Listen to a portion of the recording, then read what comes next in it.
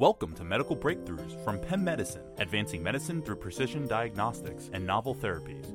This is ReachMD, and I'm your host, Dr. Jennifer Caudle.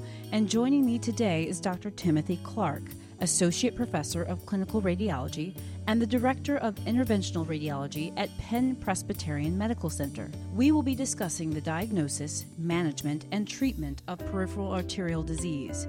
We will also be discussing the revascularization for clinical limb ischemia. Dr. Clark, welcome to the program. Thank you. Glad to be able to join you today. So let's start out. Can you tell us about how common peripheral arterial disease is in the United States? Well, it's extraordinarily common and currently affects somewhere around 12 million Americans. Those estimates have been as high as 15 million people in this country. But what's interesting is the number of people who have it, the prevalence of people who have it is continuing to grow and grow as some of the chronic health conditions that are catching up with people, particularly people over the age of 60 to 65, start to take their effect. So diabetes, hypertension, our national obesity epidemic, dietary things, and then some well-known risk factors for peripheral arterial disease that we're all aware of. So smoking, high cholesterol, a strong family history. So there's a lot of people out there. And what's especially interesting is looking at the proportion of those 12 to 15 million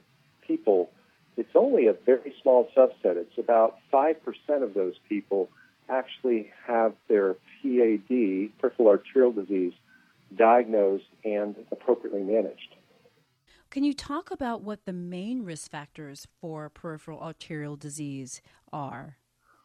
Well, it's a great question. Certainly the biggest factors would be smoking, and even former smokers who have long since quit will still harbor that risk for the development of peripheral arterial disease.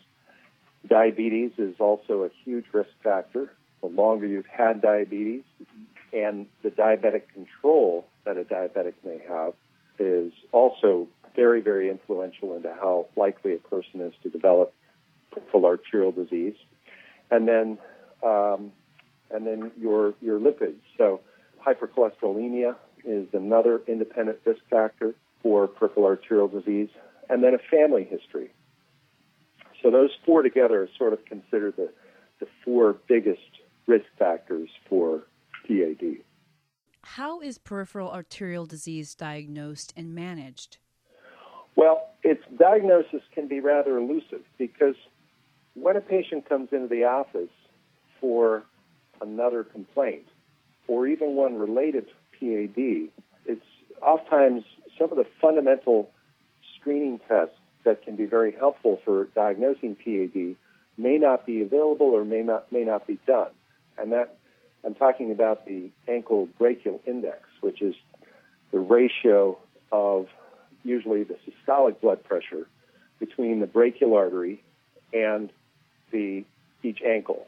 And so the other thing is that a symptomatic patient, unless they're exercising, unless they just climbed 6 flights of stairs to get up to your office, they may walk in and have a normal or nearly normal ABI, so that even if an ABI is performed during an office visit and the feet are checked for pedal pulses, capillary refill, trophic changes, the thickening of the toenails, sparse hair below the knees, the other sort of common physical signs of symptomatic PAD, those can be missed. Really, I think if there was one simple office assessment to diagnose the presence of peripheral arterial disease, it's one of the oldest cardinal signs, but it's still the most helpful in a lot of those patients, and that is elevating the patient's extremity while they're lying down, allowing the blood to kind of leave their leg, and watching for the development of pallor of their foot and lower leg. And then lowering the leg after about 30 seconds, allowing it to dangle below the examination table several inches, and then looking for it to redden and become rubrous. So that combination, so-called pallor with elevation and Ruber with dependency is when we teach people how to evaluate patients for PAD, that is one of the most consistent physical signs that you can elicit in the office. And a lot of folks who will have, especially diabetic people, they can have non-compressible tibial vessels. And so an ankle brachial index may be spuriously elevated. We'll see patients with advanced stages of peripheral arterial disease where they're facing limb loss from impending or active gangrene, and they may have nearly normal or even a supernormal ankle brachial index because you simply can't compress those calcified tibial vessels. So pallor with elevation and rubor with dependency is an incredibly helpful physical sign. Once the history and physical points towards peripheral arterial disease, it becomes a matter of trying to control as many of the risk factors as possible. So that's smoking cessation, lipid control, exercise certainly helps, and then making sure blood pressure is well controlled. Most patients are, also going to be on a statin as well, and there's a lot of evidence that statins will help to certainly slow the progression of PAD and may even allow some PAD symptoms to respond over time. Certainly the administration of statins at the time of vascular procedures, both open bypass surgery and minimally invasive endovascular procedures, statins have been shown that if they're administered in the perioperative or peri-procedure period, that can reduce complications occurring in that interval of time. That's very helpful. If you're just tuning in, you're listening to Medical Breakthroughs from Penn Medicine on ReachMD. I'm your host, Dr. Jennifer Caudle, and Dr. Timothy Clark, Associate Professor of Clinical Radiology and the Director of Interventional Radiology at Penn Presbyterian Medical Center, is joining me today. So can you talk to me a little bit about what the role of endovascular therapy is in symptomatic peripheral arterial disease patients? Well, it's been a paradigm that's undergone quite a series of dramatic changes.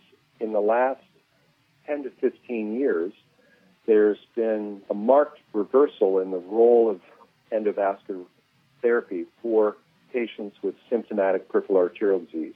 So these are patients who have lifestyle disabling claudication, or they've advanced to breast pain, or they've been developing tissue loss. When I first trained as a fellow at Penn, about 80% of patients who had symptomatic peripheral arterial disease who were suitable candidates for an intervention, they would undergo bypass surgery.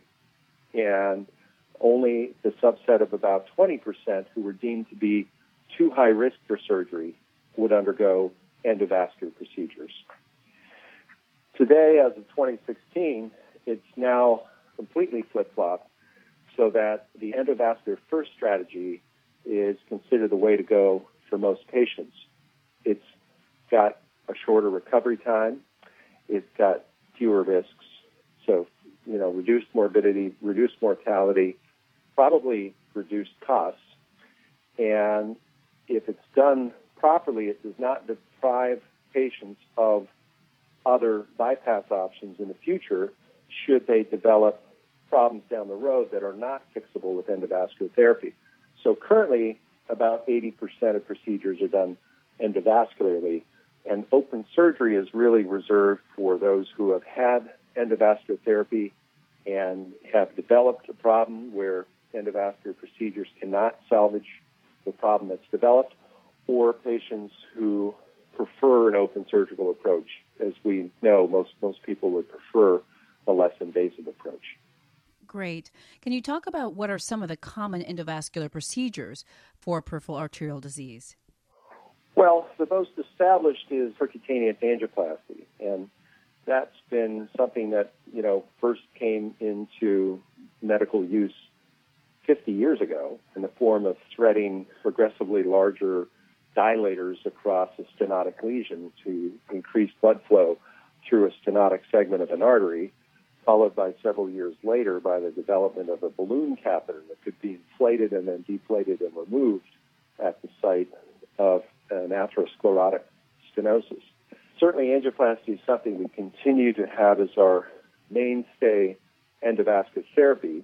Stents are something that we're all familiar with. They act as a scaffold that holds the artery open in a more permanent fashion than does a balloon, and they can act as a matrix for a new intimal lining, a so-called neointima. But stent technology has come a huge way in terms of the technological advances over the last 15 years or so, and those changes continue to make huge strides. For example, we've had stents that used to be so large you required massive introducer sheets in order to be able to insert them into an artery. We now have stents that can go through delivery system that's as small as 4 French. A 4 French sheath is something that's little more than about a couple of millimeters in diameter. In fact, some of these are so small they can be inserted through a vessel in the foot or through the radial artery or ulnar artery near the wrist. Incredible miniaturization of stent technology. We're all familiar with drug-eluting stents, and the drug-eluting stents are those that are coated with agents that can reduce the proliferative response that occurs at the site of stent placement. So the hyperplasia of fibroblasts and smooth muscle cells that can lead to in-stent restenosis. Well, that can often be managed up front at the time of stent placement by choosing a device that contains basically an anti-proliferative agent that is going to block or reduce that effect. And the delivery mechanism for those, the polymers, the coatings that ensure a controlled release of the agent at the right dose level, there's been great advances made in that just in the last few years, and those technologies continue to be refined. But we're particularly excited about in the endovascular world are the dissolvable stents, where you can repair the vessel endovascularly by putting in a stent and get the immediate effect of restoring blood flow, but over time, the stent dissolves and leaves nothing behind, and the vessel is, the stenosis has been fixed, but there's no permanent implant left behind, and that can be very advantageous for a number of reasons. That means you've got an artery that doesn't have a piece of metal in it, and metal can ultimately fatigue and fracture in certain anatomic locations in the body, so that can be an advantage. And the biomaterials that are used for creating an absorbable stent can be combined with the same drugs that we're now seeing on the drug-eluting metal stents. So you can have a stent that, first of all, will dissolve over 18 months or so after implantation, but during the first few weeks to months after implantation will absorb out a drug like one of the Limus family drugs or paclitaxel or a combination of drugs that is going to limit or reduce the level of intimal hyperplasia. That's fantastic. You mentioned a number of different procedures. Are there examples of some additional or newer advanced therapies that you would also like to mention that have made a difference in some of your patients?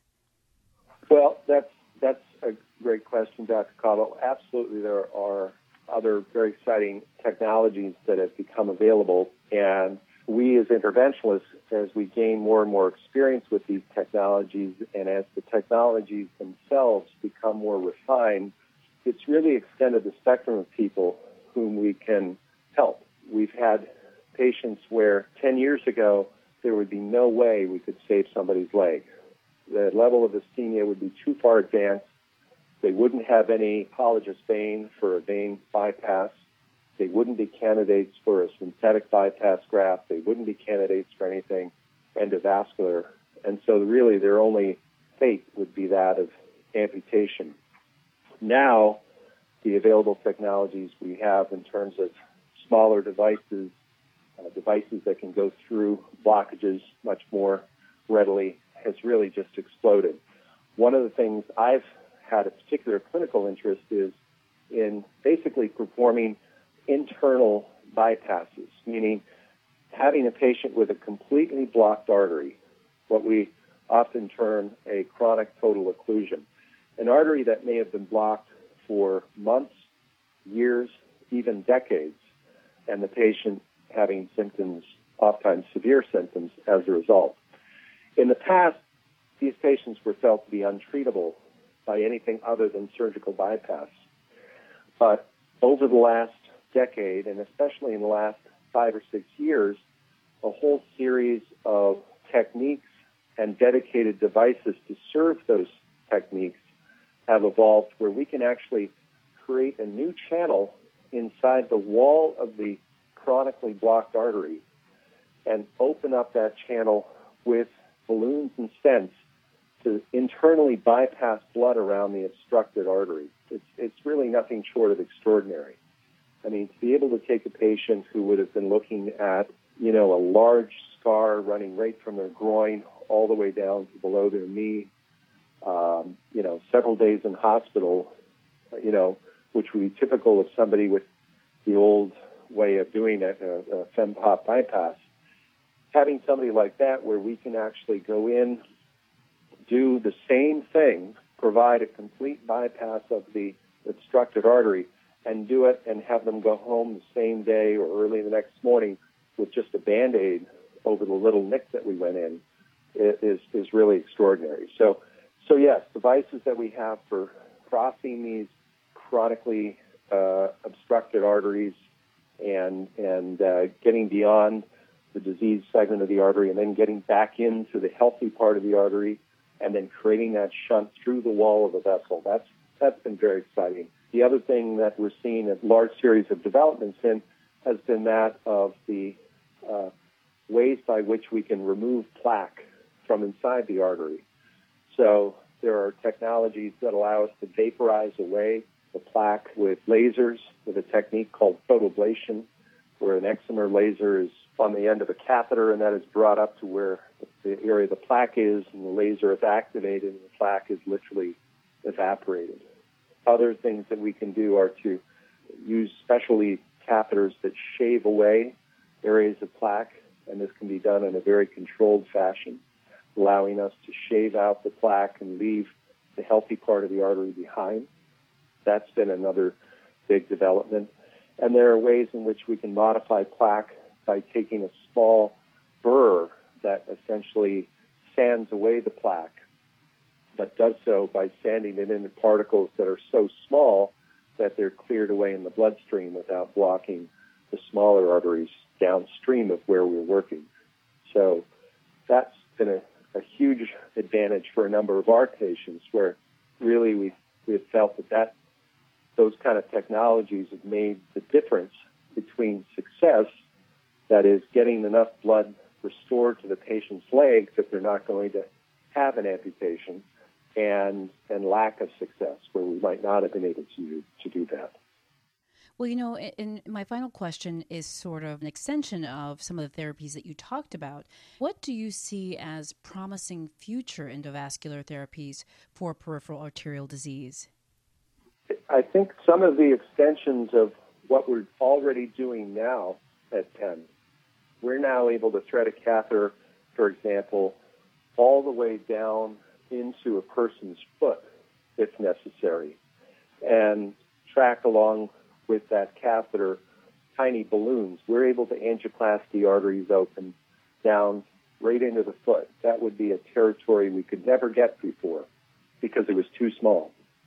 So I think some of our existing technologies will continue to become sort of micro-sized and allow us to get further and deeper into certain vascular territories when it's needed to be able to get the level of local perfusion improved. Our ability to measure blood flow in people's legs is also something that's been indirect so far. We can look at things like CTA and MRA, pulse volume recordings, impedance plethysmography, and so forth. But all of these are essentially just looking at pressures and vessel caliber. They're not telling us how much is a person's calf muscle being perfused, how well is a person's skin of their foot being perfused. So some of the imaging technologies that are coming under development, I think, are going to hold a lot of promise in our ability to detect how much a person is at risk for limb loss from advanced peripheral arterial disease and how best to treat those patients. So that's another exciting thing that we're looking forward to. And then, as I mentioned earlier, some of these bioabsorbable scaffolds, these stents that we can put into the body and allow them to remain there for the length of time they need for the artery to heal after we've opened up a blockage, but then later dissolve away so that nothing is left behind. I think that's a very, very exciting technology. Unfortunately, we do not have that available from the Food and Drug Administration as of yet. There's a recently approved device from Abbott Vascular for coronary interventions, but we expect that that'll soon become available for treating patients with lower extremity peripheral arterial disease. And there are, to my knowledge, about 15 companies working on these bioabsorbable scaffolds for that very application. And we're expecting to see some great things come from those technologies in the next several years. Dr. Clark, thank you so much for joining us today and sharing your insights on peripheral arterial disease. Well, thank you, Dr. Cottle. It's been a pleasure. You've been listening to Medical Breakthroughs from Penn Medicine. To download this podcast or to access others in the series, please visit reachmd.com/Penn and visit Penn Physician Link, an exclusive program that helps referring physicians connect with Penn. Here you can find education resources, information about our expedited referral process, and communication tools. To learn more, visit www.pennmedicine.org/physicianlink. Thank you for listening.